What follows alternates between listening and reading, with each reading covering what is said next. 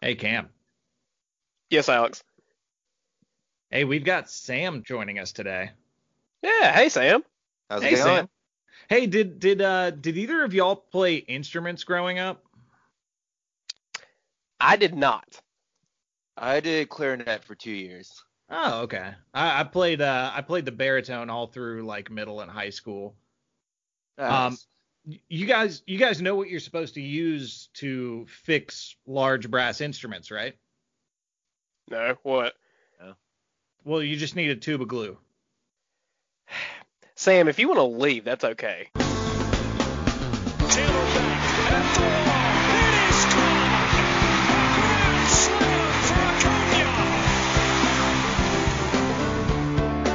Now you're all in big, big trouble.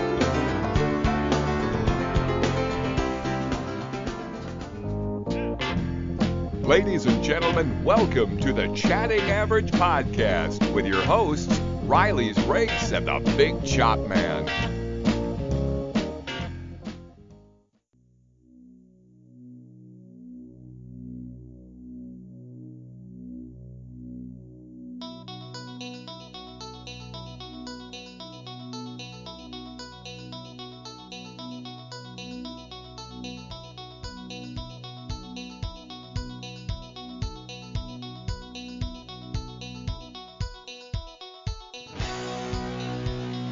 And now, the starting lineup for episode 27 of the Chatting Average Podcast.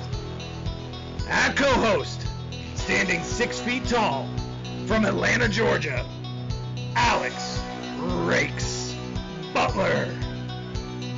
Our co-host, also standing 6 feet tall, from North Carolina, Cameron the Big Chop Man Matthews. And finally, at guest host, standing 5 feet 11 inches tall, from Poway, California, by way of USC, Sam Nair.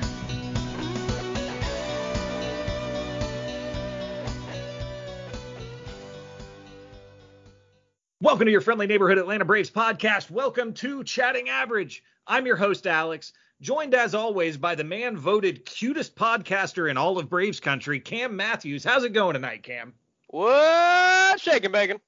Oh, not too much. As you guys heard in the intro, we're also joined tonight by a friend of ours from the other side of the country, a huge Padres fan, and the face that spawned 1,000 gifts, Mr. Sam Nair. How are you, sir?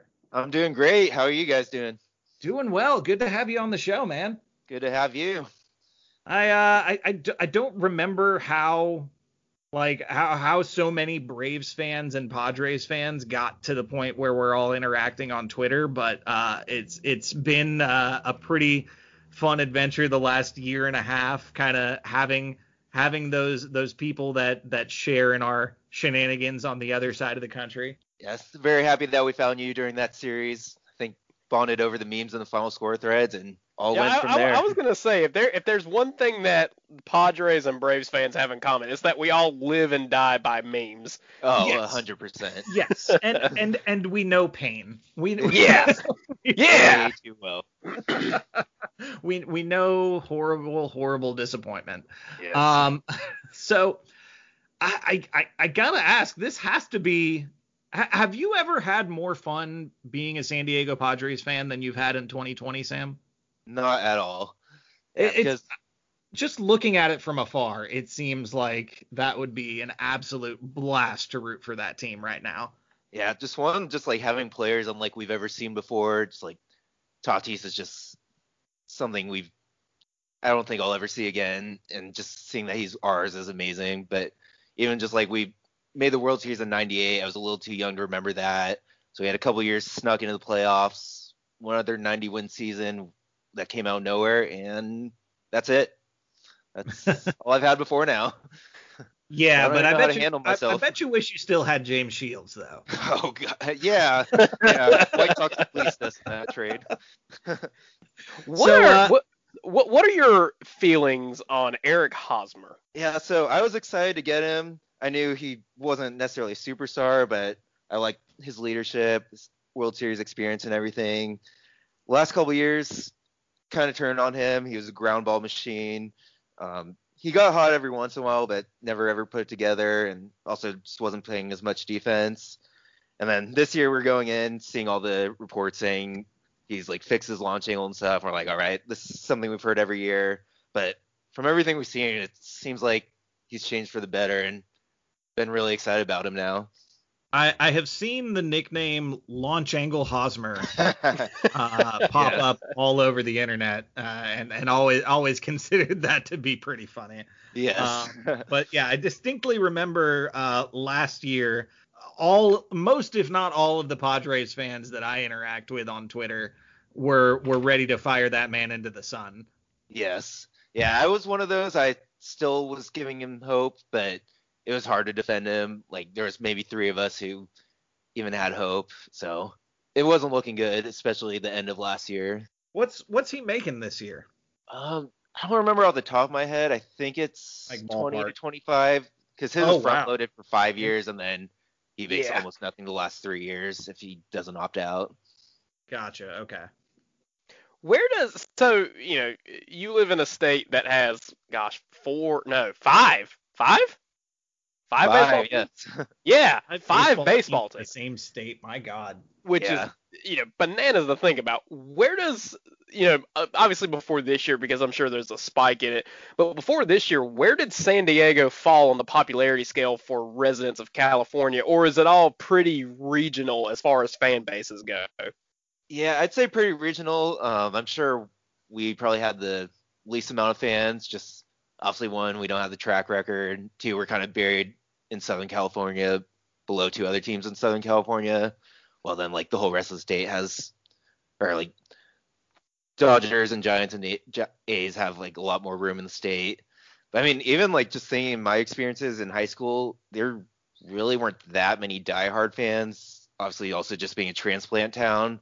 So I think we definitely rank 5th out of those, and as far as popularity up until this year at least. I was gonna say, I'm sure that has changed this season. Yes. though. Yeah, we've got the whole country now on our side. Yeah. For I'm sure. sure there are some Angels fans that consider this season going a lot better than it is, and Oh yeah. Oh boy. Oof. Hey, before we get too much further, what are you guys drinking tonight? Yeah, so I've got a double IPA called Kook by Pizza Port. It's a local brewery out here. Ooh. Okay. Yeah, Very nice. it's pretty That San is- that's- Diego. Got a surfer on the label. That's one of the things that I'm most looking forward to about whenever I eventually make a trip out to San Diego, because I've never been down there, and I've heard the beer. Scott for Scots here. Do you hear that? Bring the mic in close. That's not how the grass should sound. There's weeds everywhere in this lawn. It's time to take action with Scott's Turf Builder Triple Action. It gets 3 jobs done at once. Kills weeds, prevents crabgrass, and feeds your lawn so it keeps growing strong. Ah, much better. Get a bag of Scott's Triple Action today. It's guaranteed, or your money back. Feed your lawn. Feed it. Scene is just ridiculous down there. Oh yes. Yeah, it's one of the things that's keeping me out here. I'll definitely have to show you everything. I know beer and fish tacos. That's yes. aside from Padres baseball, that's what I know about San Diego. Yep, well, and it's that's like pretty much all you need. 78 degrees year round too. So Yeah, exactly. That's just plain not fair. Yeah, can't complain at all. Cam, what do you got? Tonight I've got a couple of fingers worth of Evan Williams bottled in bond swig of bourbon for the working man. Ooh, okay. Yeah, Alright. I'll join you there. I've got a nice tall glass of ice and Maker's Mark myself.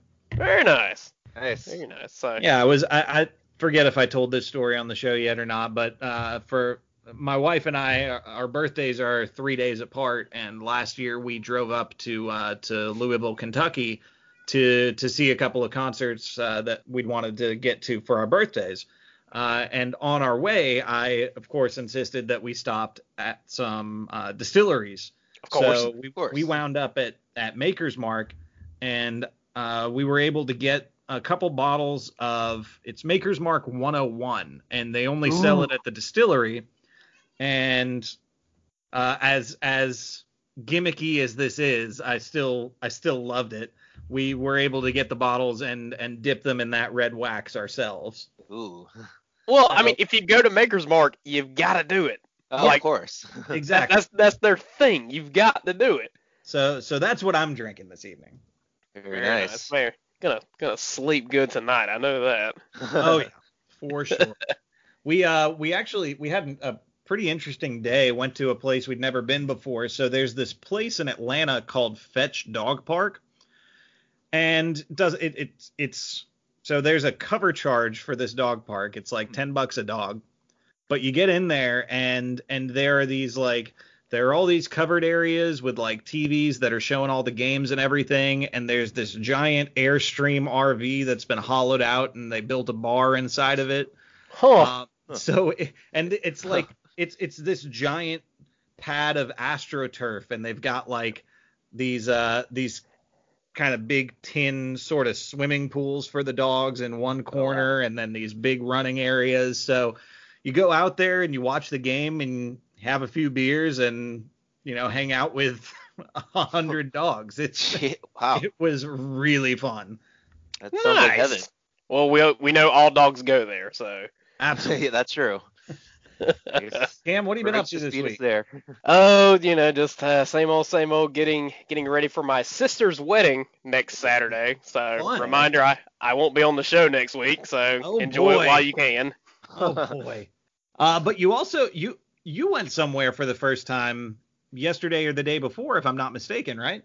Yeah, yesterday. So last night, or yesterday afternoon into last night, my future brother-in-law had his bachelor party hosted by his best man, one of his best friends since high school.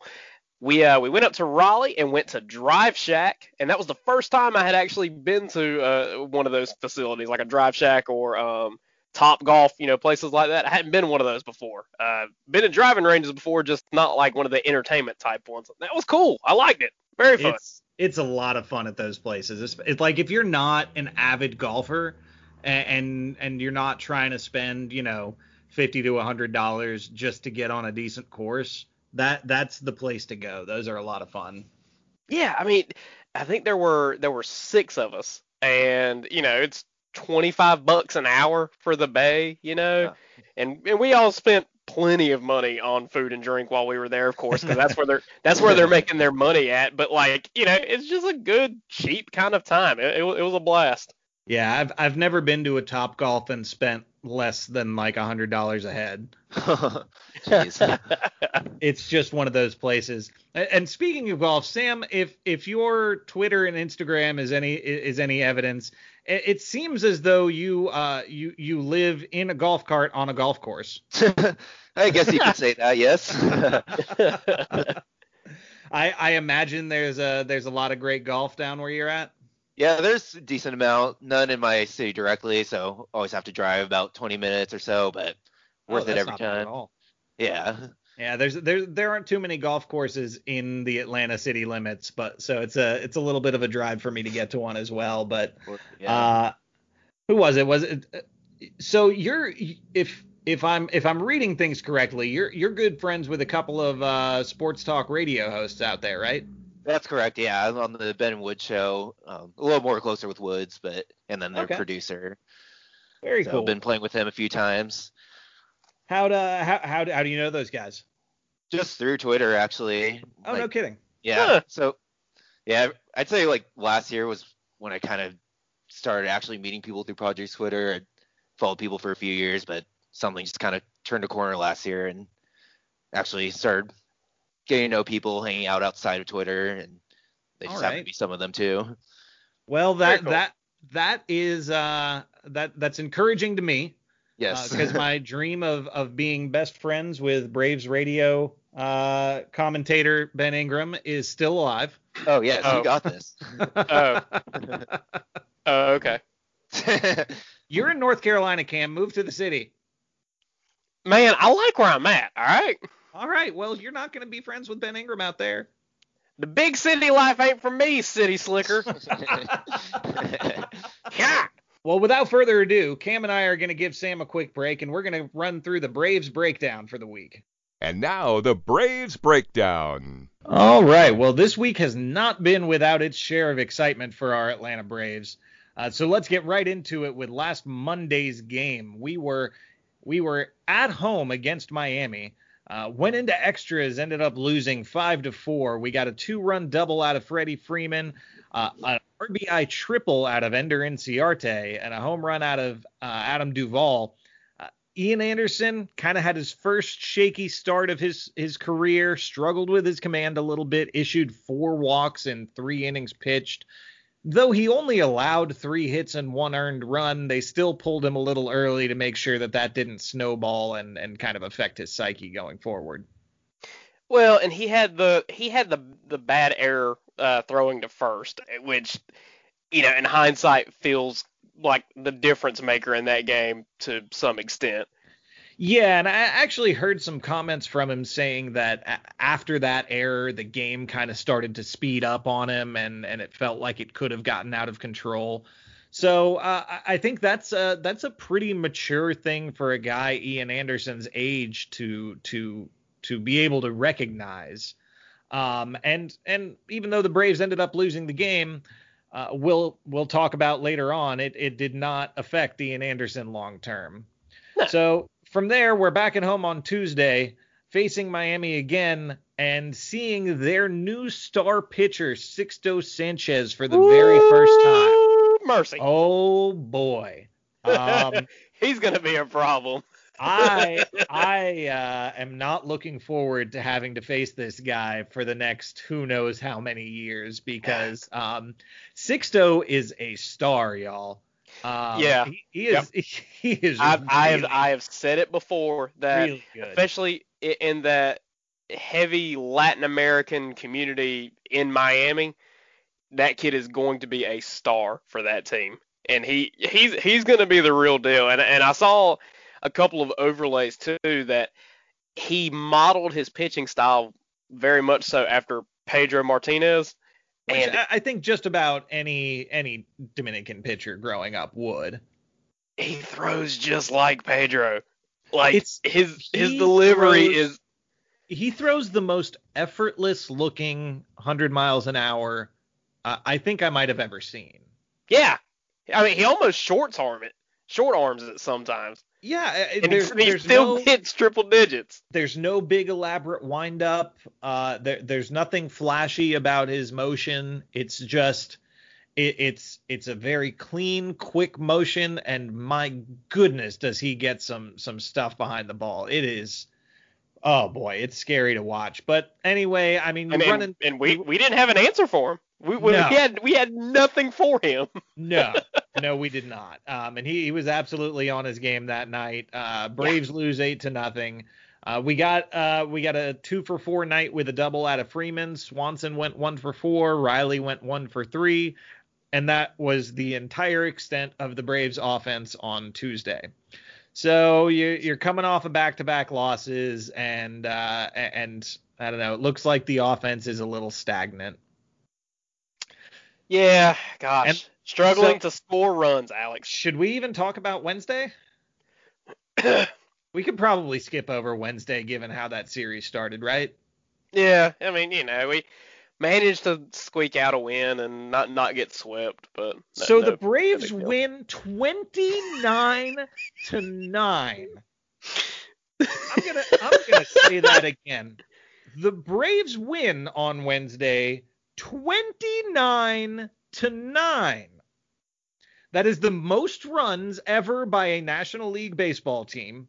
That is the second most runs ever scored in a baseball game, behind only the Rangers 30.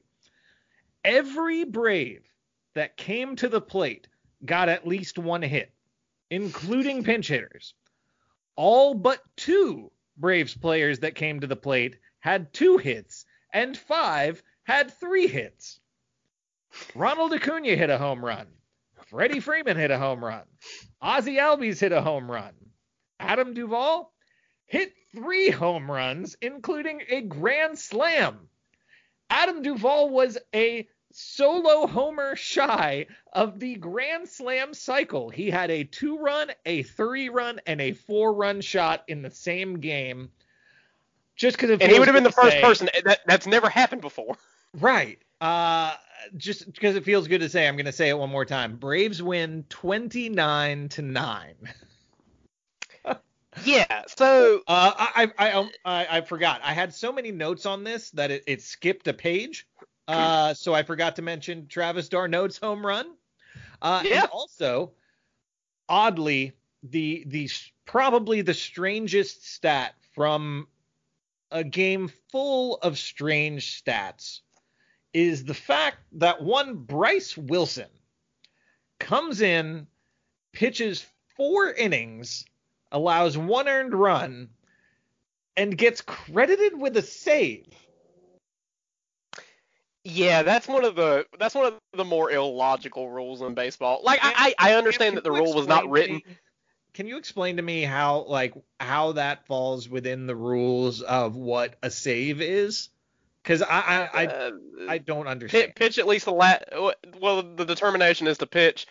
You've got your traditional 3 runs or less to close out a game. That's your traditional save. But there's another caveat to the save, which is I believe you pitch the final 4 innings of a game, no matter the score difference. So, yeah, in a 20-run ball game, Bryce Wilson gets the save. A real nail-biter there. Man, I didn't know if he was going to pull it out. Got to see some extended work in a no-pressure situation. He's the kind of guy that needed it, and just kind of a cool thing from a game with a whole lot of crazy happening in it. Bryce Wilson gets the save in a 29-9 win. So... All right, so let's kind of walk through this just for a second, though, because there are so many. Let's do it. So there's so many layers to this game. So first off, the game immediately starts out. We've got good old Tommy Milone on the mound for the Braves, our big trade acquisition from the trade deadline the other week, and we pretty quickly find ourselves down 2-0 in the second inning. At which point, I saw people on Twitter pretty much giving up on this game. Then, in the bottom of the second, the Braves proceed to put 11 on the board to make it 11-2. And so at that point, you start thinking, okay, all right, let's just coast through this one the rest of the way out. But wait, we had seen Tommy Milone be spotted a massive lead before. Yep. We saw it just about a week ago. We saw him get a 10-run inning from the Braves and almost lost the game. So, yeah, he proceeds to spot the Marlins 6 more runs over the next couple of innings, where it got a little closer than it ever should have. I think at one point they were within 5 after initially trailing by 9. So, I mean, not exactly a comeback, but for, a couple of outs there, you start thinking, oh gosh, here we go. This might happen. But then the Braves, kicked the door down, and they scored in every inning except for the first and the 8th. Ronald Acuna Jr. came up to bat every inning for the first 6 innings. Oh, my God. I think he ended up with 7 plate appearances that night. If that's right. Yeah, I believe so. Yeah. I will say too, and I'm not sure what kind of studies or research has been done on this, but there's got to be something behind pitchers having a big lead and falling apart, right?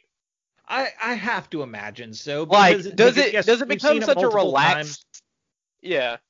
We've seen it multiple times with Milone, but I don't think that's Milone specific. We've seen that with other pitchers before. Yeah. Well, okay. So let's think about it this way. Let's look at we've had 3 Tommy Milone starts now, right? Yes. In 2 of them, we have spotted him 10 runs, which he has then cut down significantly through his own doing. Think about that other start though against the Nationals last Friday, where it if it weren't for a good Adam Duvall defensive play, he might have allowed 3 runs to our 2 at that point. He kept it close in a one-run game, which, we ended up blowing it wide open after he was out of the game anyway, and he gave us, a pretty good start, I think, of either 4 or 5 innings in the first game of that doubleheader.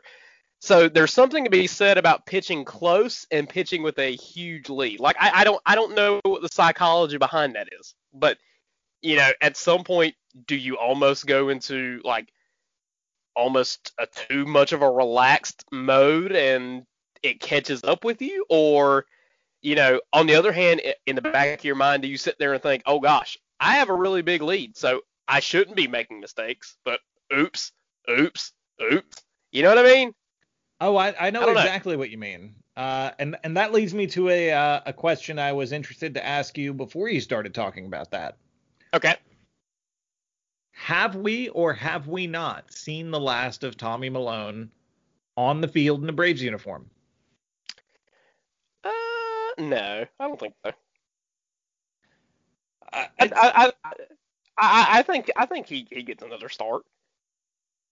I mean, it's a question that's fair to ask at this point, though. I think. No, it's fair to ask, but I think the thing that saves him is the fact that he's a healthy starting pitcher. Even with Fried coming back and Hamels, making his debut later this week, Fried just had to miss a start because of issues with his back. Hamels has been out for months now, and we don't know what kind of durability we're going to get out of him. So I think we see him again. That's a fair assessment. Though the way everybody else is looking at this point, fire him. We might not have as big of a rotation issue as it seemed like over the last few weeks, and we'll talk about that. We'll talk about that a little bit more later. But let's before we get too far off the rails, let's go straight into Thursday. We are visiting Washington and facing the Nationals for our final series against them this year. We win 7-6 after being down 5-0 in the second inning. Freddie Freeman with 2 home runs, good for 4 RBIs. Ronald Acuna chips in with a homer. Dansby Swanson, yet another game-winning home run. Got a rough outing from Erlin. Inoa came in, looked great in long relief. And then, of course, you have Melanson, Green, and Martin at the end, shutting it down. Yeah, I mean, sure, falling behind 5-0 isn't great, but finding a way to win is what separates, good teams from not so good teams. Just because teams are really good doesn't mean that they don't ever trail in baseball games. Absolutely. And finding a way to win is a big key of success. And what is it that Chip says all the time, Cam? They don't always win, but they always give you a finish. And that's walloped. I was basically setting you up for whatever Chipism you wanted to go with there. Braves always give you a finish. But I mean, they keep giving him reasons to say that. Yeah. And that's why we hear it so often, because this team hits home runs at such a ridiculous pace that they're rarely, if ever, out of a ball game. Well, I mean, and we'll get to it in a minute, but think about today. Yeah. So we'll get to that, but first we got to go to Friday, the 11th. Back in Washington, the Braves lose 7-8 in 12 innings. Ozuna, after only posting 1 hit in the 29-9 win, goes 5 for 6 with a homer and 4 RBIs. Yeah. Green, Martin, and Melanson, yet again, were all fantastic late in the game, but for some reason, a team that seems to be historically clutch in the late innings cannot figure out a way to score in extras, even though this year we're starting with a runner on second in extra innings. We're like, what, 1-3 in extra inning games this year? I think so, and that one was one of the first couple of games of the season. It was the second game. It was the Saturday game in New York. Yeah, and it doesn't make any sense to me how a team can be this good late with nobody on base, and then you give them a free runner on second, and all of a sudden they forget how to swing a bat. And even before extra innings, I think that game we left 22 men on base Friday night. which is just like historically bad. That's rough. It cannot be said that the Braves didn't have their chances Friday night to win that game. Ronnie goes out early. He takes a foul ball off the ankle, and thankfully he's all good and no break or fracture or anything. But I feel like if he's in that game that night, then we win it just because of the amount of times that Ender came up to bat with runners in scoring position, especially in extra innings.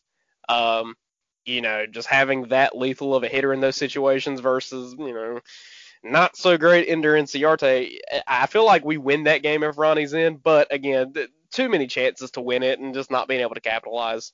Yeah, absolutely. And also we should mention, Ronnie, I was convinced he was going to be out for the season. Yeah. The ball he took, it was a ball to the ankle, right? Not the foot. Yep, ankle. Yeah, it looked like I would have been out for a decade if I'd taken a ball to the ankle at that speed. Just put me in the grave at that point.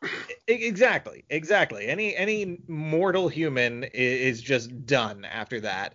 And sure enough, the very next day, Ronald Acuna is right there leading off. I don't understand. He's alive! I don't understand how it happened. But we should all count our blessings and appreciate the fact that Ronnie was able to come back in less than 24 hours after taking that shot to the ankle.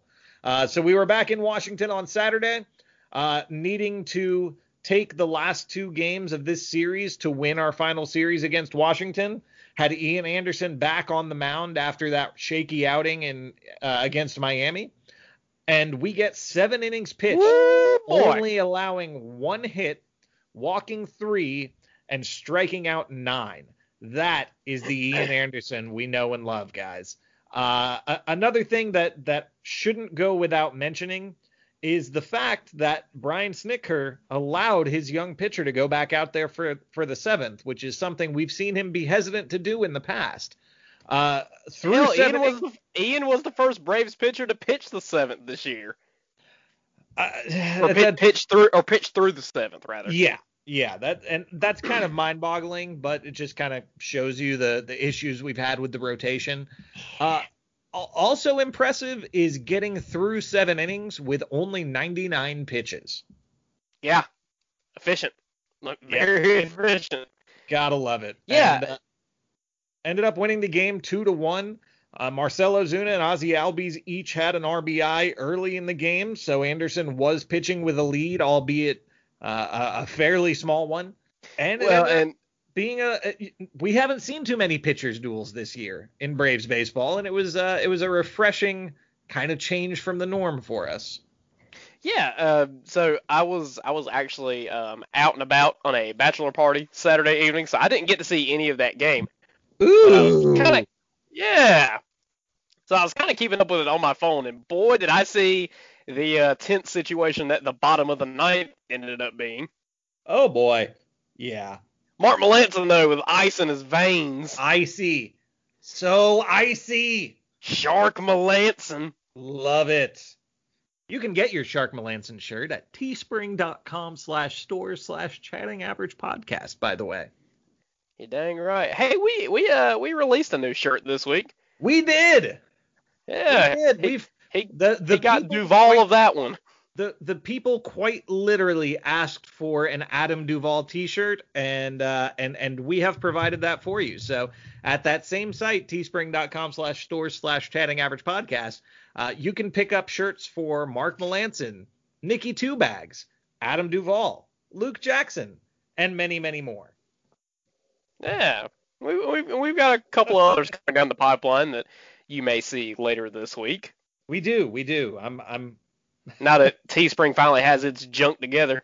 Oh man, we were sitting on these designs for so long, y'all. Yeah, we're trying to pick our spots to roll them out, but it was frustrating trying to get them to you, and really happy to see that a lot of you guys bought them. The Adam Duvall shirts started moving out almost immediately after we dropped them, so that really appreciate you guys for that.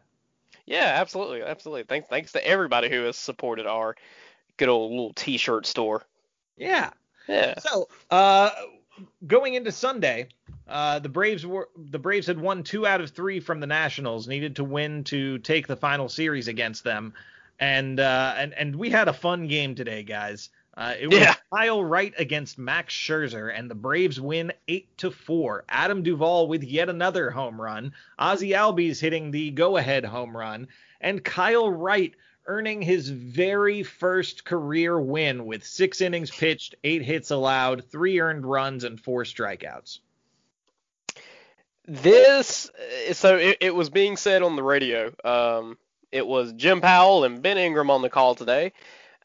Jim made the comment as the game was starting to wind down. It looked like the Braves pretty much had it in the bag that this is the start for Kyle Wright that he can look at today and say, okay, I've got my first win. Let's build from here. Because, Kyle Wright hasn't exactly had a great go of it so far. He's had flashes here and there where he looks really good. And he's progressively gotten better each and every start this season specifically, it's felt like. But today really kind of felt like his coming out party where he got the win. 4 runs on the board doesn't exactly tell the story because of a couple of bad defensive plays. If anything, Kyle might have allowed 2 runs, which I don't know what more you want from a pitcher. 2 runs keeps you in the ball game. So very good start from Kyle Wright. I couldn't be happier for the guy, and I just hope that he can continue to build and progress off of it. Yeah, and I was listening to Kyle Wright's post-game interview, and he had a pretty good perspective on it because, yes, he was very excited, obviously, about getting his first career major league win, but he made a good point when he said that it wasn't the first time he's taken the mound and had some success. We've seen pretty good outings out of Kyle Wright so far, and for one reason or another, it just fell short, and he didn't get that notch in the win column. But it's nice to see a pitcher that young go through some struggles and find his way back to winning like he did today. Yeah, and this is his 10th career start, maybe 10th, 11th. Yeah. It's easy from a game-by-game basis to, try to pretty much throw, somebody like Kyle to the side and say, oh, well, he doesn't have it. Sometimes it's hard to remember that most pitchers have a natural progressive rise. And we are still just extremely early in Kyle Wright's career, and today felt like that step forward, another step forward. You hope that 2 years from now that Kyle Wright is going to be, that much better of a pitcher than he is currently, because that's how athletes should hopefully progress. So, like I said, I'm just happy for the guy, really. Without a doubt. So that takes us to the end of the week. Tomorrow we start against the Orioles in Baltimore. And the Braves went 4-3 this week. We are now 28-19 overall, matching the most wins above 500 that we've been all season. Braves are holding a 3.5 game lead over, wait for it, the Marlins, not the Phillies. Mercy. After the Marlins swept the doubleheader against the Phillies today. So Braves hold a 3.5 game lead over the Marlins, a 4 game lead over the Phillies, and the magic number to win the division is 12. There are 13 games remaining. Magic number is 12. I like it.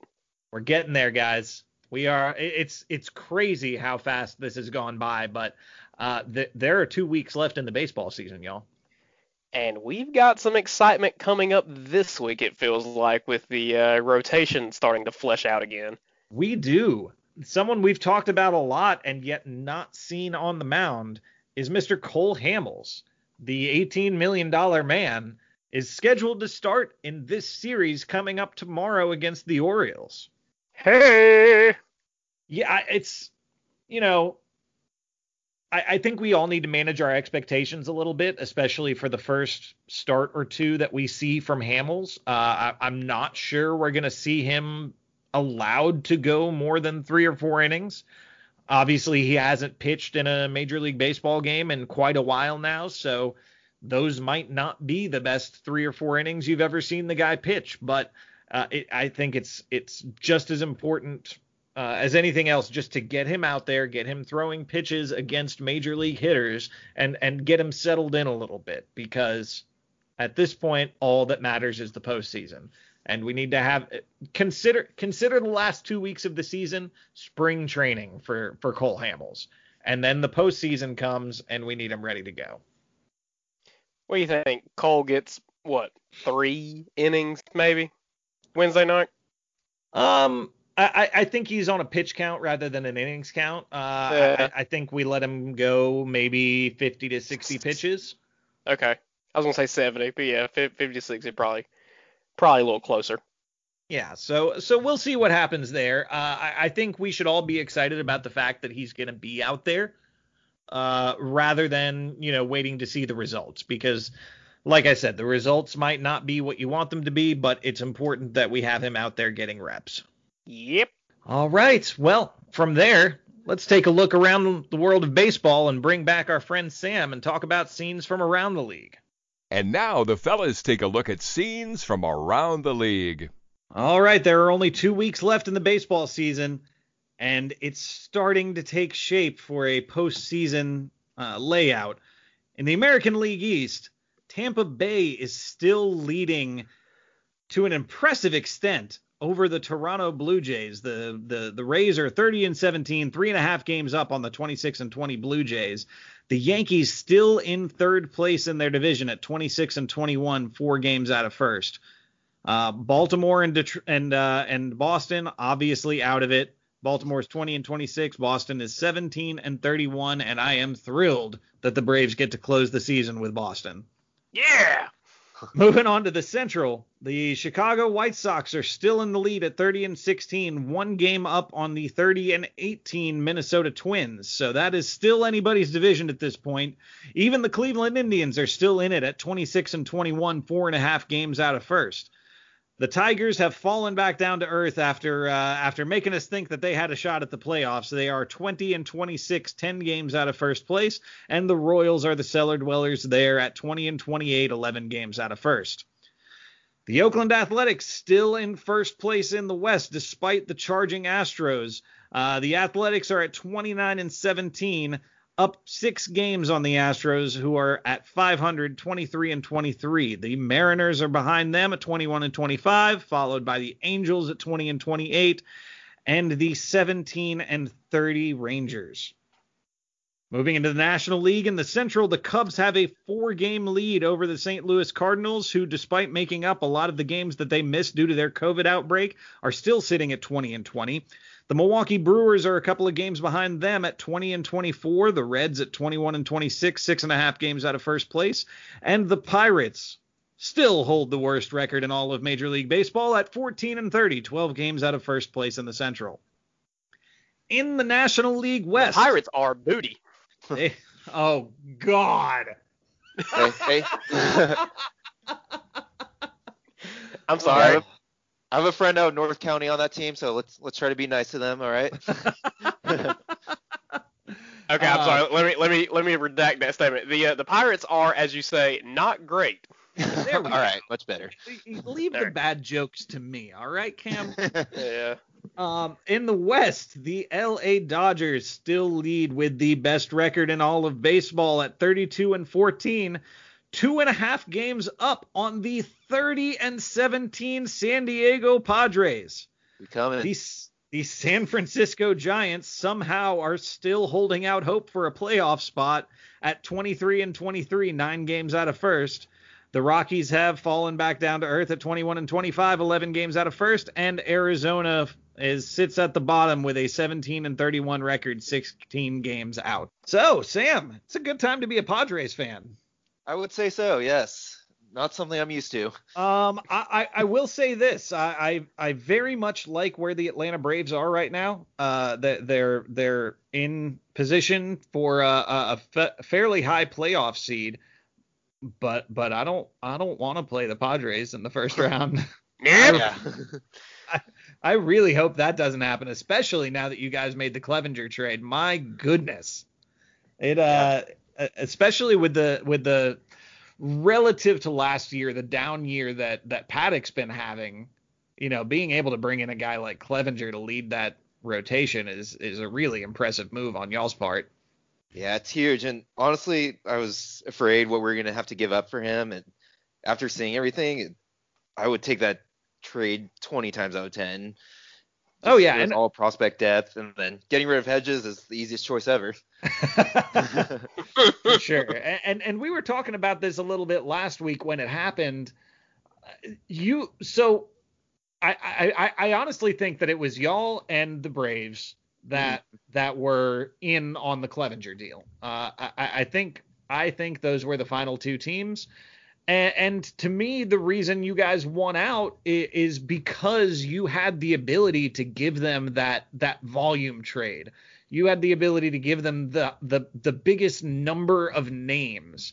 And as our prospects have been coming up, we haven't restocked as well as we would have liked. So we weren't able to give 6 or 7 guys in a trade the way y'all were.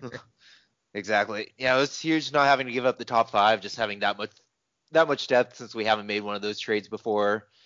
And the funny thing is, what we all saw was we had about I don't know how many of them were in the trade, and then you guys kind of passed us, and then we threw in Hedges, and that's what sealed the deal for us. I don't appreciate you coming onto our show and lying, Sam. I'm just saying that's what I heard. I can't confirm. Who was the pitcher you guys gave up? So it was Cal Quantrill was one of them. Cal Quantrill. That was one. I remember having seen him. He came up late last year, right? That's correct. I think about mid-year. He was doing more long relief, I think, last year. But he had some fairly impressive outings, if I'm not mistaken. Yeah, he had some here and there, but for the most part, we were pretty impressed with him. He was a first-round pick.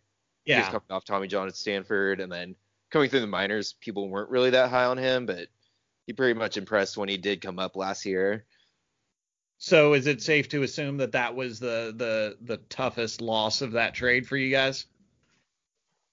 I guess, and honestly, I don't feel any. Oh God, there were no tough losses. Oh, it hurts. And then there's Naylor, who I was excited about, but when he came Naylor, out, I hardly know. I'm sorry. I'm sorry. I'll log off now. That half-hearted was what that deserved. Oh man, I hate you guys. So a couple of interesting stories from around the league this week. Albert Pujols hits his 660th home run for the Angels, tying Willie Mays for 5th on the all-time list. Guys, what is the number that you think Albert Pujols finishes his career at? I think he passes A-Rod. I hope so. Anyone passing A-Rod on any list except the biggest douchebag is A-okay in my book. He's 30-something away from A-Rod. I think he passes him in that. Okay, that would take some production over these last couple of weeks and a solid season from him next year. Yeah. I would say take him a few more years, but obviously I think he'll try to stick around. Yeah, if he can get a deal after his Angels contract expires, I think 700 is achievable. Oh, definitely. If not, passing Ruth at 714. Yeah, it's just so crazy to think for me, just seeing his time with the Angels. I think it just. Hello. Oh. Hello. Hello. Cam. Uh-oh. We've lost Cam. Uh-oh. All right, now we can start the show. What the hell just happened? You're back. That was how I told Cam he was fired. I just cut his mic. No, my internet just crapped the bed for 10 seconds for some reason. We told y'all that Cam was going to be out next week, but he took his hiatus a little early. I had that sick time banked up. You get no benefits with the Chatting Average pod. There are no bennies here. No, there are plenty of benefits of being a host of the Chatting Average podcast. Thank you very much. Get that sweet T-shirt money. Yes. Woo, the T-shirt money.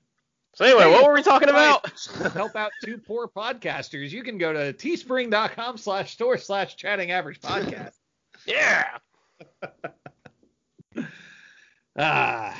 But yeah, the sad thing for the Padres, speaking of t-shirts, is that it seems like RotoWear is taking all of the good t-shirt ideas. That's true, and I am wearing my RotoWear Slam Diego shirt right now as we talk. See? Nice. It's as if I Nice. knew. I promise we don't have Sam on video. I didn't actually know that. Yes. Yeah, I saw so many Slam Diego ones coming out, and then as soon as I got that one sent to me, I bought it immediately. Oh yeah, let's talk about that for a second. So what was your initial reaction to the whole Fernando Tatis incident? I call it an incident. That's a terrible thing to call it. The amazing grand slam that Fernando Tatis hit on a 3-0 count in a game where they were leading the Rangers big. Yeah, so for me, so I was watching it with some friends. I had a couple coworkers just hanging out in the backyard, so we were kind of like half watching the game, but I did see that happen, so obviously I was excited. Didn't really see the whole situation. Obviously knew we were up big, but didn't pay attention to the count or anything. And then my friends were over for a little while after, and then all of a sudden I just opened Twitter, just a total mess. Had no idea what was going on. And I guess like Tingler had already had his comments and everything, so people were asking me how I felt about it, and I didn't even know what they were talking about. And were you guys watching a local broadcast, or were you getting the nationwide FS1 broadcast? Yeah, it was the Padres one. Okay. Since I did have people over, I wasn't necessarily like listening or anything. Fair. So I didn't hear any of the reactions. So I just saw that, and then I saw the Manny getting thrown at and had no idea why, which obviously kind of makes sense now. The FS1 broadcast, that was the one. I mean, if Cam was watching, I'm not sure, but that was the one that I was getting. Okay. And I managed to. I don't know how I got so lucky, but I tuned in about 2 pitches before Tatis hit that grand slam. Oh, perfect. And it was the FS1 broadcast, and to me, something was weird immediately because the broadcasters didn't, lose their minds and start going crazy when he hit that grand slam. I'm like, the guy just hit a grand slam. Like, if anything warrants a big response, this is it. Exactly. And they proceeded to spend the next 5 minutes or so just berating Tatis for having swung there, and I didn't, and I still don't understand all the blowback he got for that. It doesn't make a ton of sense. The one thing that I saw, or I thought I saw, and maybe you can clarify this if you've gone back and watched any of it, was the next Hosmer follows Tatis in the batting order, right? Okay. No, it was Machado after him, because he's the one. So Machado got thrown at, and then it was Hosmer. Yes. I think so, yeah. Hosmer grounded out, and he's running to first base. It's a put out, no big deal, and he turns around. But before he goes back to his own dugout, he looks at the Rangers bench, not to get mad at them for throwing at Machado, but clearly you could see him mouthing the words, "I'll talk to him. I'll talk to him." So whose side do we think Eric Hosmer's on here? Yeah, so I'll say that did worry me at first, but after everything I've seen, I think Hosmer's on our side. So the few things I saw was first that, and then there's the video that was going around that looked like he was talking to Tatis, and Tatis looked super upset. But then once you kind of play it back, you see Hosmer's actually talking to the first base coach, and then Tatis just happens to be in the middle of that. And then after that, there was another video of them just talking in the dugout, cracking up and everything. Yeah. But the thing that really made me believe Hosmer that he wasn't having a talk with him, someone tweeted that with him tagged in it, and he tweets back with like 2 laughing emojis saying, "Must have been a tough lecture. Appreciate you having a clue, Brendan." So I think really just get him. Yeah, so I think him talking the Rangers dugout, I think is just more diffusing the situation, saying we'll talk to him just so things didn't escalate more. But I don't think he was really actually on their side about it. Okay, fair enough. That was just, being the prisoner of the moment that I was at that time. Like I was upset with the broadcasters for the way they handled it, and then I saw Hosmer talk to the Rangers bench, and just like what is this world I live in where a man can't hit a grand slam in the major leaes? Yeah, I did see your that, tweet that, off on that that. sounds like that almost sounds like a political platform, Alex. do we really live in an America where a man cannot celebrate a grand slam? That was excellently orated, Cam. That was nicely done there. It's almost like I'm around politics too much. Anyway, we're all around politics too much, and I make an effort to be around politics as little as possible. Yeah, I gotta get that paycheck, Alex. Oh yeah, you work for the city. Yeah. Anyways, so to follow that up, the San Diego Padres went and hit all the grand slams. Yes. Over the next week. It was one of the more remarkable things I think we've ever seen. Was it 4 games in a row y'all hit a grand slam? Yeah, 4 games in a row, 5 out of 6. My God. Oh my God. And we're up to 7 this year. It's unreal. That's insane. I mean, I don't have the patience to sit down and do all this research, but I would be very interested to know how many teams have hit 7 grand slams in a season, let alone in like a 7 or 8 day period. Yeah. I'm going to say it's probably not a ton. Not many. And let alone this is a 2-month season pretty much. Exactly. Yeah. Yeah, one thing I'll be happy to hear, though, my research showed that the Braves have the NL record for most in a season. No kidding. Yeah, I think it was like 12 and like 97. That could be butchering that. According to Baseball Almanac, that's what I've got too. The all-time record that's where I was saw it. 14 by the Cleveland Indians in 2006. Oh, wow. Okay. Yeah. But you had the National League, right? Yes. Yep, that's what I got. Yep. All right. Braves with 12.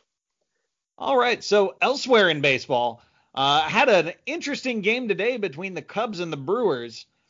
Alec Mills completes a no-hitter for the Cubs in a 12-0 win. Yes. Guys. Cubs stalwart Alec Mills. Please speak up now if you had heard the name Alec Mills before today. That's kind of what I was thinking. Yeah. You know where you guys might have heard the name Alec Mills before was from our Cubs correspondent on our season preview episode that we did.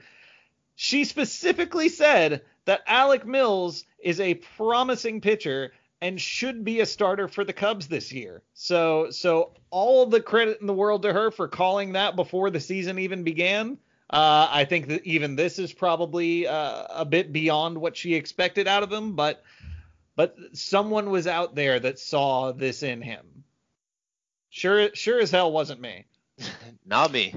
I mean, that's probably the best prediction that's come out of that episode so far, right? Yes, because most of mine are garbage. The only good prediction that I had is that the Padres would finish second in their division and go to the playoffs. There we go. Hey, let's not rule out first. There's a chance. It's not a good chance, but it's a chance. Hey, Dodgers lose today. It's 1.5 games going into our series against them. Just throw it out there. Okay. Man. Yeah. Okay, that is far more interesting than I thought. Is that next weekend that you guys face each other? No, starting tomorrow. It's a 3-game series at Petco. Oh, man. I hope that's broadcast nationally. I'll have to tune into those games. Well, the Padres just won, so. Yes. All right. Down to 2 right now. All right. The Dodgers currently lead 1-0 on Sunday Night Baseball on ESPN. So the one of the funnier things that happened this week was just yesterday. Brewers pitcher Brent Suter had one of the more interesting pitching motions I think I've ever seen. He sets up for his pitch, which is a pretty elaborate, almost Craig Kimbrell-esque sort of bend into the setup. If you guys know what I'm talking about there. Yeah. So he went and he planted his foot on the rubber. And when he lifted his leg to start his windup, you saw his plant leg just sort of wiggled a little bit. And as he's going into his motion, he falls head over tea kettle, and somehow does a backflip rolling off of the mound. Barrel roll. It was absolutely remarkable.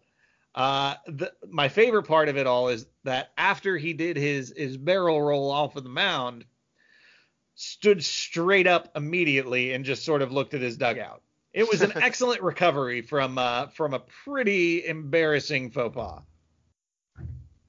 Yeah, he took a tumble. That's for sure. Yes. We're going to be seeing that clip for a long time. Oh yeah, that one was fun, and Yeah. he was My favorite smiling part, at the though- end of it, so I don't feel too bad for him. Yeah. Oh, and the Brewers dugout was giving him plenty of grief for it too. My favorite part, I don't remember who tweeted it, but someone did, and that's when it went viral. And Simone Biles, I think it was Pitching Ninja actually, and he did a side-by-side with Simone Biles, and she retweeted it, and he acknowledged on Twitter, like, this was all worth it. I got retweeted by Simone Biles. That's awesome. All right, well that's been this past week in baseball. Cam, what do you say we take a look at years past? Let's do it. All right, we're going to dive into this week in baseball history. As always, you can find these facts at nationalpastime.com. And the week we're going to be looking at is September 14th through the 20th. Our first fact comes to us from September 14th, 1987. Hey, Alex, you remember the other night during the 29-9 routing of the Marlins where Ender Inciarte happened to record 2 outs in the same inning? Yes, I do. Okay, well, on September 14th, 1987, in the 7th inning of an 18-3 rout of the Orioles at Exhibition Stadium, Kelly Gruber, appearing as a pinch hitter, makes all 3 outs by hitting into a double play and then finishing the 7-run frame with a strikeout. In between his my at-bats, God. there are 5 singles and 2 home runs. Wow. When I saw that Ender had made 2 outs in the same inning, I actually thought to myself, like, I wonder if anybody has ever made all 3 outs in the same inning. And don't Kelly rule out Gruber. Ender doing it in the future. Yeah, that's a pretty impressive stat that I imagine we won't see matched anytime soon. No, not at all. Our next fact comes to us from September 16th, 1922. After listening to excessive bench jockeying from the Giants dugout, Reds hurler Adolfo Luque becomes so enraged that he throws down his glove and bolts into the New York dugout. The Cuban native, known for his fiery temper, punches Casey Stengel in the jaw and is ordered to return to the bench by the police, who are busy trying to prevent the Polo Grounds crowd, which has overflowed onto the field, from rioting. So, Wow.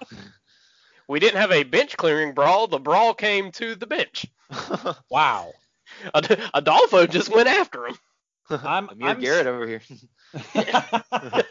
Yeah, he was Amir Garrett before Amir Garrett was Amir Garrett. I'm still kind of surprised that didn't happen in the in the Braves Cardinals wild card game, the infamous outfield fly rule game. Yeah, we don't talk about that. Yeah, what game? Oh, Sam. No, I was Samuel. going along with the bit. Don't worry. Okay, Oh. okay. No. Okay. No, I was Samuel. watching. I'm just as bad. Oh man, that was the All right. the night Atlanta stood still. Not that young. That was so bad. Oh. Wait, Sam, how old are you? I'm like right around your age. I'm 25. Oh, okay. I'll be, Oh, I'll God. be 27 in a couple of months. So yeah, we're As if I needed to feel older. Yeah. I think I You heard old we're like the fart. same year as high school, but I think I'm a year younger than you. okay. Goodness. Cool. Very Yeah. good. Are you November also? Yeah. Oh, let's go. Yeah. Scorpio season, let's go! That's right. Exciting. Okay. Let's just test this even further. What day in November? Mine's the 16th, day before Rakes. Okay. Then yours is exactly 2 weeks after mine. I'm the 2nd. Okay. Yeah. Like 2/3 of my family are November babies too. Like my sister's the 1st, my uncle's the 1st, my brother-in-law is the 8th. Both of my cousins are late November. My mom's already forbidden me and my wife from ever giving birth to a child in November. Made that mistake already. She said I did it twice. You can't. Oops. All right. Our next fact comes to us from September 18th, 1996. Roger Clemens, in his final victory wearing a Red Sox uniform, ties his own record for strikeouts in a game when he strikes out 20 batters in a 9-inning game, going the distance in the team's 4-0 victory in Detroit. The Rocket first achieved the feat a decade earlier against the Mariners. Wow. So, in case you needed a reminder about how good Roger Clemens actually was, and the fact that it's a shame that he tarnished his legacy with steroids, there you go. Yeah, he was incredible, but I don't know. Let me just read the room here. What are your guys' opinions on him getting into the Hall of Fame or not? I'm of the belief that he, along with Barry Bonds, didn't need them and had a strong enough resume before steroid use that when the day comes that they both get in, I won't have an issue with it. Yeah, I go back and forth on my opinions on it. Like, obviously, I think it's terrible, but at the same time, like, so many people were doing it. It was encouraged by the league. Now that we have Selig in there, there's already a wing for, like, the steroid era in the Hall of Fame. So if they're really part of the history, I'm not too against it. Wait, And I'm is there?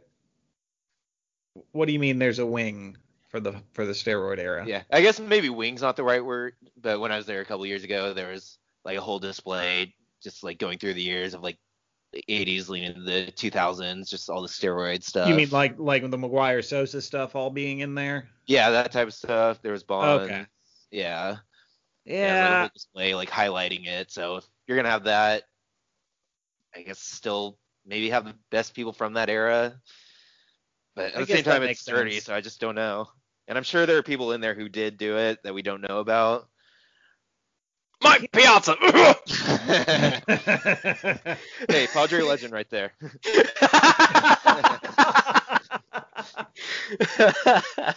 Here's so I guess here's my compromise on that, because for a long time I've been anti-steroid era guys getting in. But here's my compromise. We let them in. Mm-hmm. We vote the steroid era guys in. But we don't allow them to give a speech.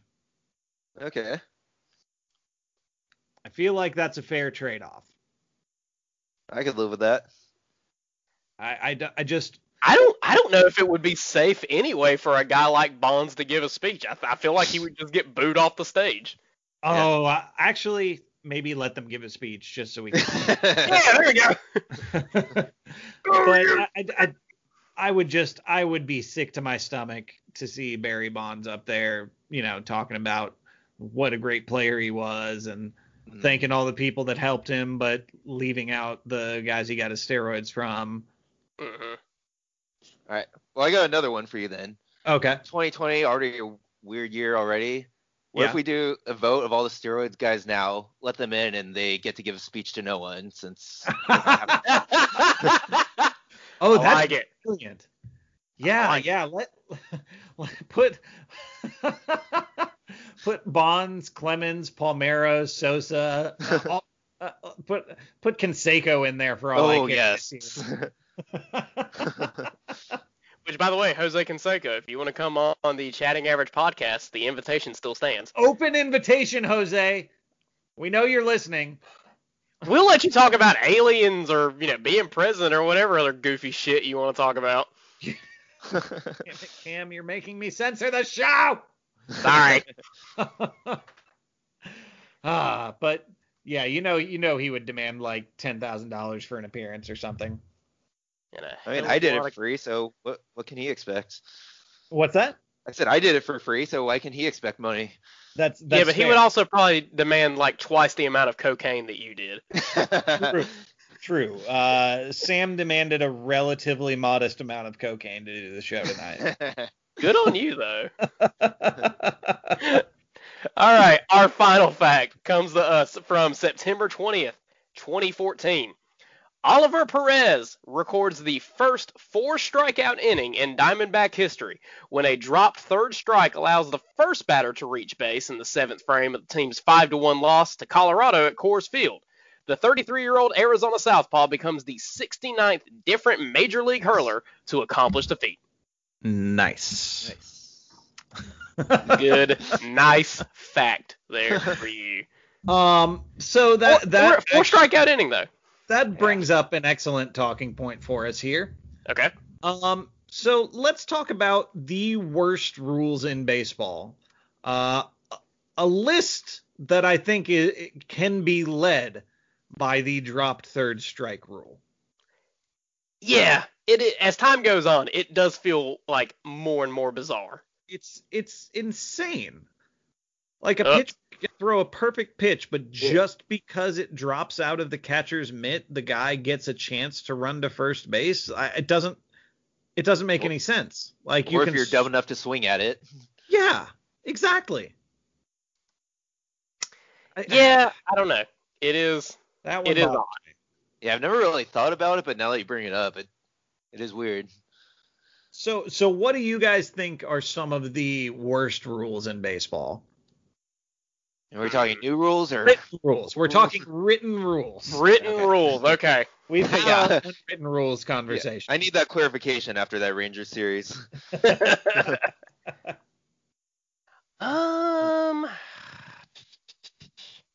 I mean, I'll throw one out there for us. How about infield fly? Mm. What? Just the assumption that an out would be made regardless? Yeah. Yeah, I can see that. I don't understand.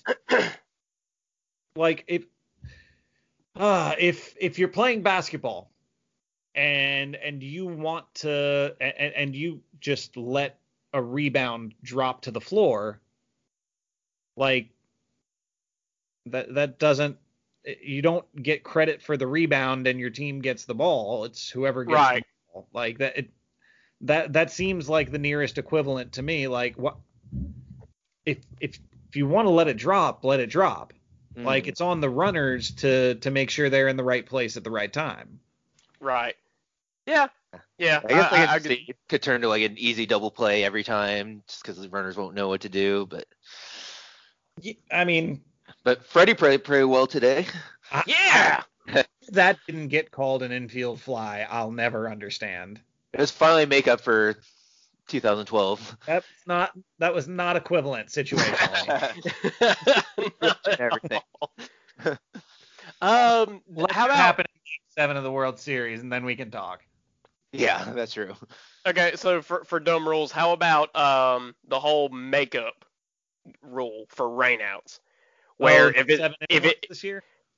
Well, no, not this year. Like I think they have it right this year, and I hope they keep it. But beforehand, if a game gets rained out before a certain inning, it starts over when they make it up.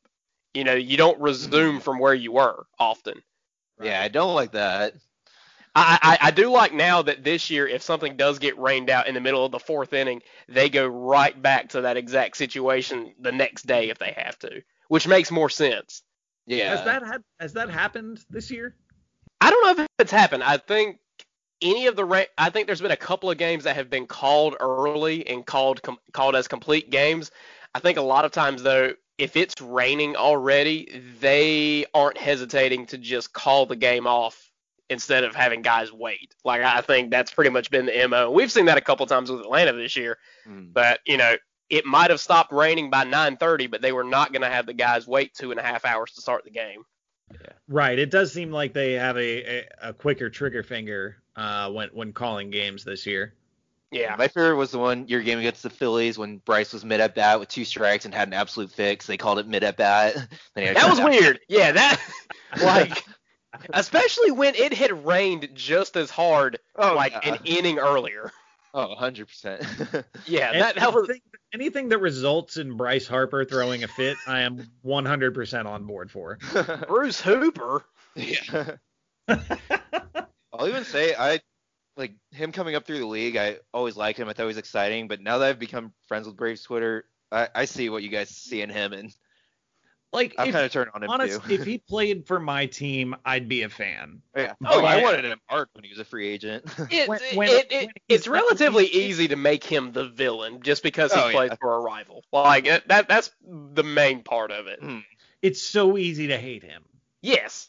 And it's possible that if Ronald Acuna played for the Phillies, it would be pretty easy to hate him too. Yeah, but absolutely. Maybe it's just the Phillies uniform that makes someone easy to hate. But yeah, I think you'd love Ender if you were a Philly. I would love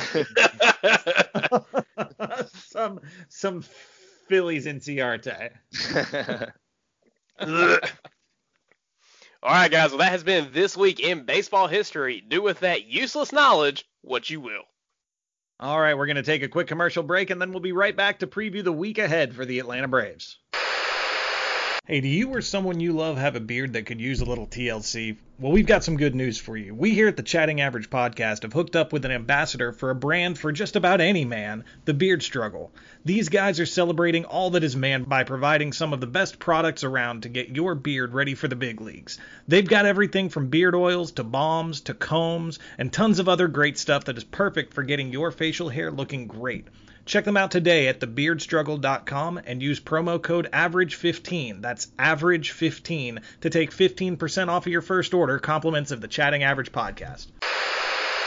If you or someone you know has a small business, you need to check out the creators of chattingaveragepodcast.com, Goat Web Design. These guys have everything you need to get your small business up and running with an awesome online presence. They'll create your mobile and desktop-friendly website quickly and affordably with responsive service, and most importantly, it'll look amazing. Check them out on Twitter at GoatWebDesigns, on Instagram at GoatWebDesign, or on the internet at GoatWebDesigns.com, and tell them the guys from Chatting Average sent you. And now the boys preview the week ahead. All right, as with every week in this season, next week for the Braves is very, very important. We've got a 3-game set against Baltimore that we really need to win to stay in position. We have Touki Toussaint taking the mound on for the first game on Monday against Lopez. On Tuesday, we have a TBD spot, as does Baltimore. One would have to assume that after his call-up, Sean Newcomb will be in position for that TBD spot. And then on Wednesday, we wrap up the series in Baltimore with Cole Hamels on the mound. That'll be exciting to see. I know we're all going to have fun with that one. Yeah. Looking forward to it. From there, we make the short trip up to New York and face the Mets for the final time this season. Max Fried is scheduled to be back from the IL and on the mound Friday in New York. Let's all hope that happens. We are facing Seth Lugo, who has recently been transitioned into a starter after being a pretty solid piece in the bullpen for the Mets for a while. Saturday of that series, we are on Fox with Ian Anderson pitching, and then Sunday we have Kyle Wright against Michael Wacha for the 110 game. Yeah, so not a terrible week coming up. I mean, there's series that we should win. We should be here next week talking about the Braves went 4-2 this past week at worst. Yeah, and sitting on now, what is it, a 3.5 game lead? I think at this point, from here to the end of the season, especially in these 3-game set, you say, all right, 2 out of 3. It's hard for make ground up 2 out of 3. Yep. We got 2 3-game series this week. We win them both. We've basically won the division. Yeah. But if we don't, right after that, we've got a 4-game set against Miami, who's in second place at this point, 3.5 games behind us. So oddly, everything looks like it hinges on our series with the Marlins at the end of the season. Just like we all predicted. Yeah, I think everybody expected that, right? Yeah, totally. All Who do the right, Marlins well, have coming up. that's the next week for our Braves. Cam, what do you say we listen to some voicemails? Let's do it. Time to listen to your voicemails. Thank you guys, as always, for calling into the Chatting Average hotline. If you ever want to leave us a question, have any comments on what we're talking about, or just want to yell at me and Cam, you can hit us up at 678-242-9408. So without further ado, let's get into our first voicemail of the week.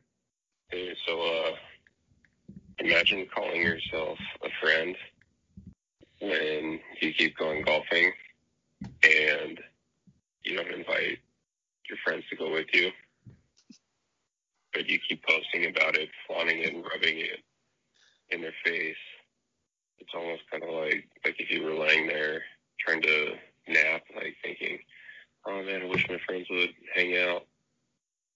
And then your friend sneaks up behind you and just rubs her butthole right at your nose. He sneaks up like, and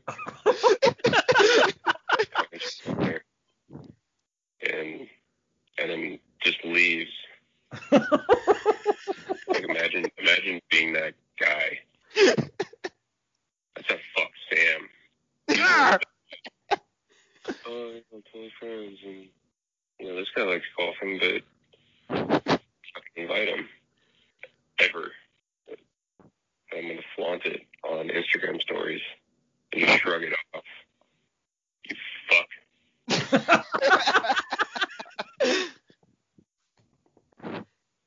Oh, hey, friend. Sorry about that. Oh, he's still going, Sam. I'm sorry. And we go with other friends and just not go. A piece of shit, you know what I mean?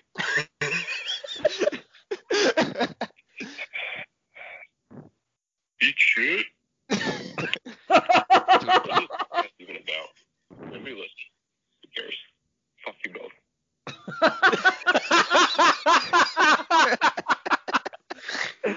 Oh my God. Okay, so that was our friend Aaron. You can find him on Twitter at Tims_burner. And that message was, I think, specifically for Sam. Sam, do you have any response for Aaron? Oh, hey, Aaron. So, I'm sorry about this. I don't mean to be affecting your life in this way. I feel really bad. But you see, I'm golfing every week and everything, and you'd think I'd be pretty good right now, but I'm terrible, and I don't want to embarrass myself in front of you. I just want the best, want you to see the best for me. I'm scared you're going to judge me, so I'm sorry to make you cry, but man, I'll invite you soon, okay? And we'll go. All right. I'm glad you guys were able to hash that out on the show. That accepts my apology.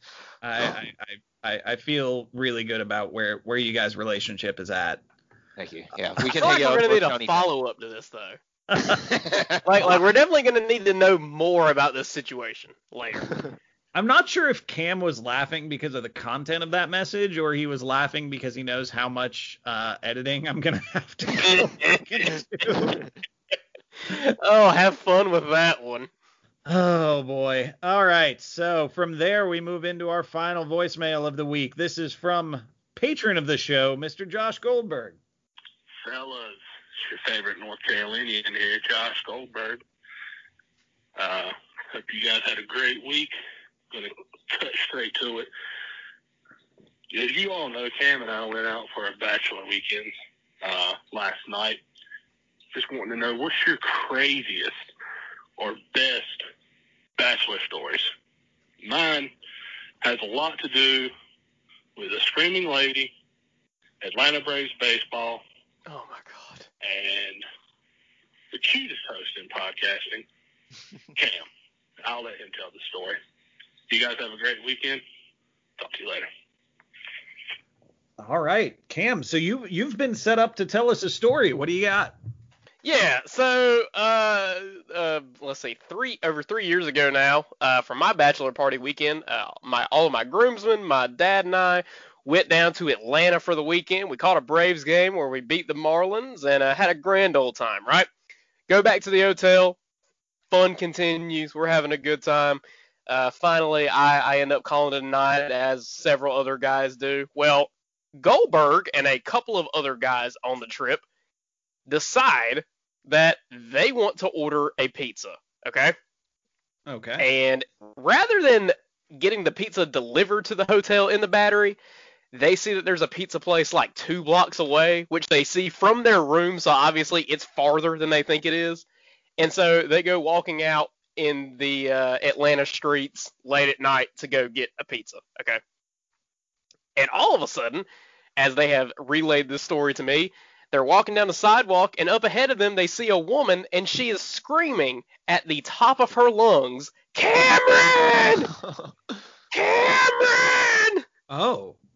So they start telling her that I am on the 3rd floor of the hotel.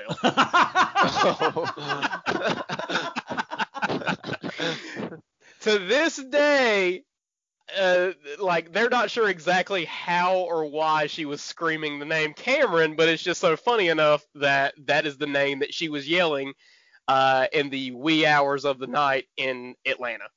Oh my God, that's brilliant. I feel like you would have said it if the story had ended like I wanted it to, and she had actually found you on the 3rd floor.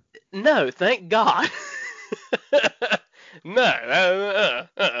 Oh, man. Another good bachelor party story, which I think some of the folks on the timeline have seen, is I got to witness Goldberg do a coffee pot chug.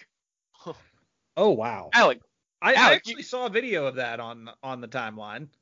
Yeah, so 7.5 beers into a coffee pot, and Goldberg managed to chug all of it. Very nice. Also, keep in mind, too, that this is about 3 o'clock in the morning at this point, and we've already been drinking all night. So, yeah, Goldberg, don't challenge him to a drinking contest. I don't think I've ever successfully shotgunned 1 beer alone, so I'm in shock right now. So the only reason I feel like I might survive that kind of a contest with Goldberg is so I went to Middle Tennessee State University in Murfreesboro, Tennessee. Okay. And at the time, Murfreesboro was a nothing town. This was 2004, and it's like 45 minutes south of Nashville. So if you want to do something cool, you drive up to Nashville, because there's the school and absolutely nothing else at the time in Murfreesboro, Tennessee. Since then, it's grown and it's become this cool little suburban town. So on campus, the place that we would all go in the evenings was this little convenience store across the street from campus. And inside of this convenience store, they had beer on draft. But they didn't have a license to sell by the drink, so they had to sell packaged alcohol that you would take out and drink elsewhere. So you may be asking yourself, well, how's that going to work with draft beer? Here's how. So they would have boxes upon boxes of empty, unused milk jugs, like the big plastic ones that you buy a gallon of milk in. And so you would go in, and for $5 you could get a milk jug of Natural Light. Oh and my God. So for the majority of What? the time I was on campus, on weekend evenings, me and my other friends would basically be a gang of drunken children walking around with 2 milk jugs of draft crappy beer. Turns out a gallon is around, I want to say, about 11 beers. So that would have mercy. That would do the trick. So for $10, you could buy the equivalent of 22 draft beers. Jeez. Well, you go and you get your jug for the night, and you just drink from the milk jug. Oh God. Well, if I had to live in Tennessee, I'd probably drink like that too. Especially Murfreesboro, Tennessee in 2004. Yeah. Nashville's cool. Like, I'll give Nashville all the credit in the world. People are moving there left and right, and for good reason. It's a cool town. So, with that crazy story out of the way, got any bachelor party stories? I don't. The only my bachelor party was relatively tame, but I guess the one noteworthy aspect of it was the fact that that less than 12 hours into the trip that me and my groomsmen took to Charleston, South Carolina, we were cited by South Carolina police. Ooh. Because in case you were wondering what the worst Carolina is, it's not north. It's the south one, by a long shot. But no, you can't drink on the beach. What the hell is up with that? We did talk about this, didn't we? We have talked about this. Yeah. Apparently, you can't drink on the beach. None of us knew that because none of us are from South Carolina. And why would you be? We were just, we were just running around the beach, just drinking beer straight from the can until the cops pulled up and decided that we were the ones that they needed to ticket. And it was like a solid, let's see, about $400 ticket. Oof. Yeah, so that was exciting. And still the only bachelor party story I have. It's a good one. Okay. It's not bad. Sam, you got any bachelor party stories? Yeah, so I've been in 2 weddings. One of them, I ended up skipping the bachelor party to go to Trevor Hoffman's Hall of Fame ceremony and Chipper Jones. So then the only other one, it was my sister's wedding. So I was in her brother-in-law's wedding party, but they went to super Christian college, so all their friends were all that. So we went to a bowling alley, the one thing you can do in Poway, California, and things got wild. We played for pitchers of soda, a couple behind the back shots that went down the wrong lane. So yeah, things got pretty wild that night, I could say. Good Lord. Yeah. Luckily, we made it to the wedding the next day. Oh man, yeah, that sounds rough. You're lucky you weren't arrested. Yeah, I know. I bet all the parents at that 12-year-old's birthday party next to you were getting really concerned. Oh yeah, they had to talk to us a few times, and it was brutal. Jeez. Burning the city down. Yep. And the bowling alley's closed now, so I'd like to think we had something to do with that. Yeah, it wasn't the COVID. No. Never. It was Sam and his merry band of hooligans. Lord. So that's going to do it for voicemails for the week. But before we sign off, we need to award our players of the week. Wait, before we do that, do we have Joe's voicemail? No. Oh. As a matter of fact, Sam, we don't have Joe's voicemail. Weird. Okay, so we all need to tweet right now, at Josepi, what the hell, right? All right. Same thread or different thread? Nope, all individually, and it's just going to be his tag and what the hell. Right. Let me know when you're ready, and I'll hit tweet. All right, everybody ready? All right, ready? 3, 2, 1, tweet. Also love you, Joe.